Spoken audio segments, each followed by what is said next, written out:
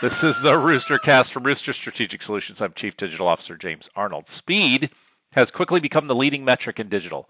Router speed connecting users to the internet, bandwidth speed to the right site, speed of the web page loading, speed to fully ingest the content, and speed to accomplish the next task.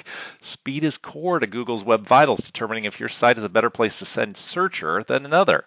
According to a June chart for Marketing Charts, speed is paramount metric for user experience.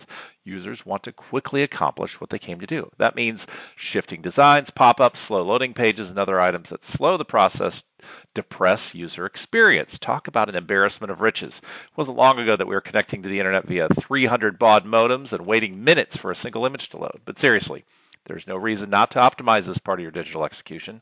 Most of the sites I've audited have one of three problems as it relates to speed. Image optimization, saving in the wrong file type or the needless massive file size. Server slowness, redundant server farms and cloud-based solutions nullify this.